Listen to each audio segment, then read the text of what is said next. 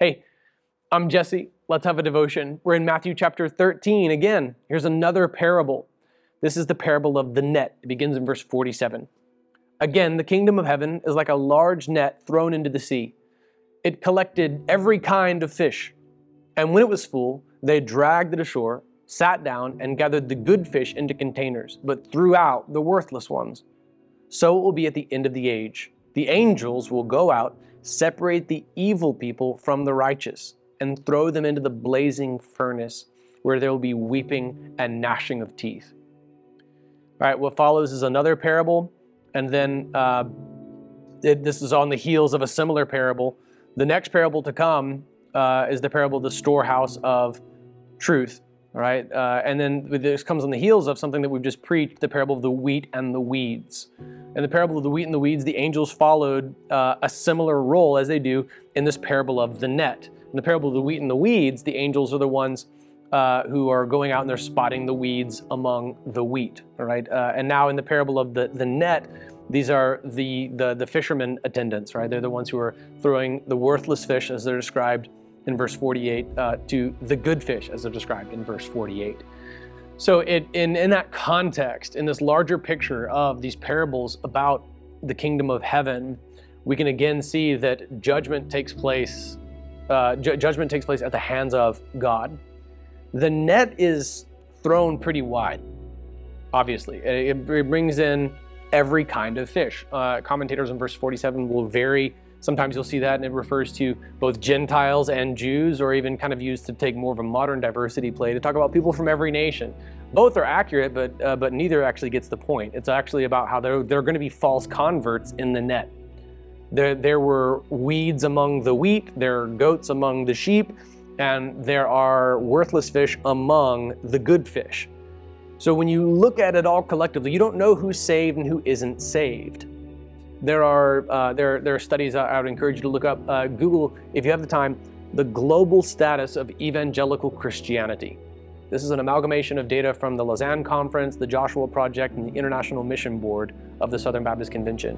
And they do just survey through missionaries of the state of things for evangelical Christianity globally. And there are huge geographic regions where these bright lime green or these dark lush green dots will just cover the map. And it would make you think, looking at the map, that both of the outer coasts of Australia are all saved. And the whole southeastern United States, nothing but saved Christians, all right? And you can see beautiful dots of green spots popping up in China, and you can also just see barely any remnants of the green dots where the gospel began, right there near Jerusalem. You can even see the whole outline of the border of the nation of India, which actually just yesterday, an international missions organization just announced that 2 Christians were arrested, fined, and sent back to the U.S. because they shared the gospel with somebody. They're trying to make Christianity illegal. All right. So this global status of evangelical Christianity map, it's just data. It's just a survey. This parable would cause you to look with skepticism on the portions of the map that are green. Not everyone who would respond to a survey in a way that would lend itself to a shade of lime or dark green on that map actually is a Christian. Some of them are weeds among the wheat. Some of them are goats among the sheep. Some of them are the bad fish among the good fish. And so we don't know this. We can't discern this. We're not given the authority nor the task. In fact, in the parable of the wheat and the weeds, Jesus forbids the angels from even doing the sorting. That happens at the hands of God on Judgment Day. So how does this affect the church philosophically now and today? It encourages us then to cast a wide net and let God sort out who is saved and who is not saved. Do make disciples of all nations. Do use means even to share the gospel in creative ways, especially in communities like ours in Seattle, where you have to create those opportunities. The government's not going to make them for you, right? You do cast the net and present a true gospel, not compromising the truth of the Bible in any way whatsoever, but trusting God to sort out those who are saved from those who are not saved. That's verse 49. This is in verses 49 and 50. It's another one of these moments where the parable imagery gives way to direct teaching. Jesus has this brilliant way in his parables of kind of bringing us from the dream sequence back to reality. Okay, and like if it were Princess Bride, you're looking at the medieval world and then you go back to the grandpa and the grandson while he tells the story. Jesus has this way in his parables of doing that, but instead of like this beloved, sweet, funny, romantic comedy from the 80s, it's people burning in hell forever. So it's pretty shocking, but it's brilliant the way that Jesus makes the transition. He's talking about wheat and weeds and the barn, and then he's talking about, like, you can get it. There's not weeping and gnashing of teeth in the fire outside the barn, rather, that's hell.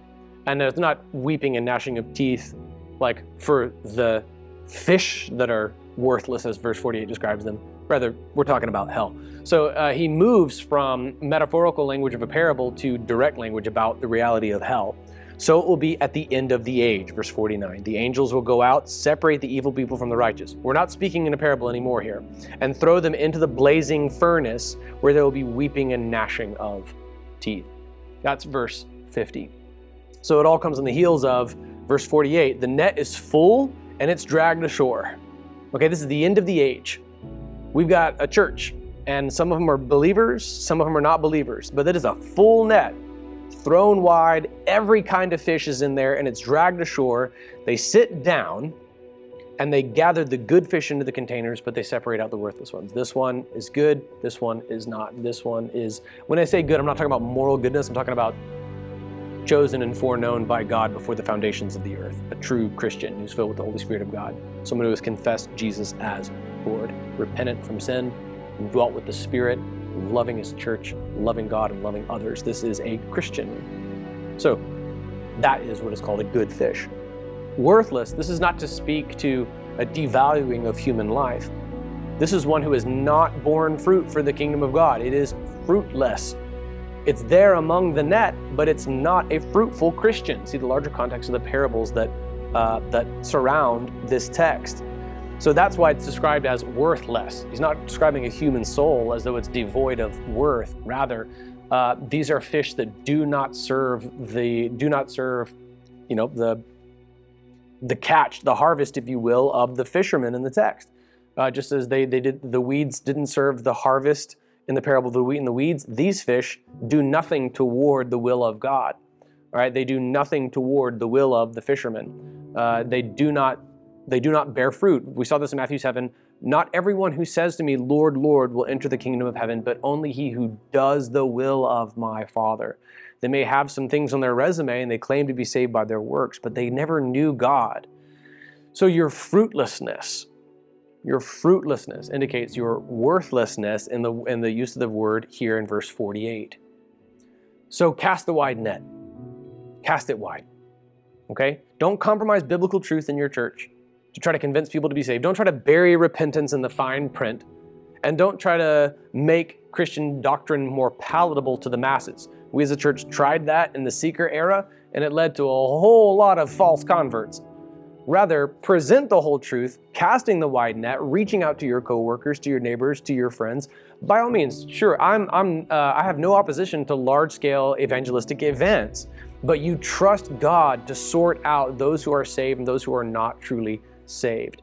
Do not, in applying the parable of the wheat and the weeds here, take it upon yourself to sift through and say, you're not really saved, you're really saved, because you could have that totally flip-flopped.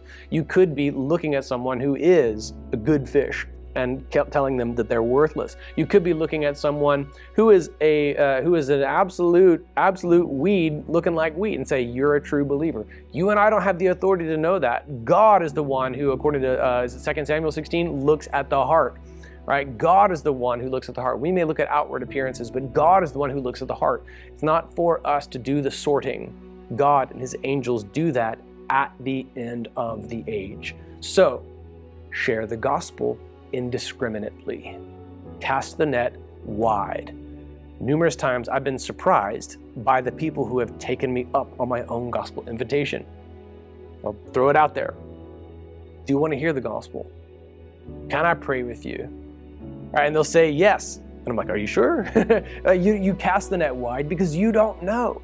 You don't know if somebody's really going to believe. God may soften their hearts, open their eyes to see, open their ears to hear. They may turn, they may be healed, they may be saved. You don't know, all right? You're not the Holy Spirit. God is the one who does that work. You've been the one who's been called to, in the larger context, zooming out on the last couple of weeks worth of text, you cast the seed, okay? You're the one who shares the gospel. Share it indiscriminately.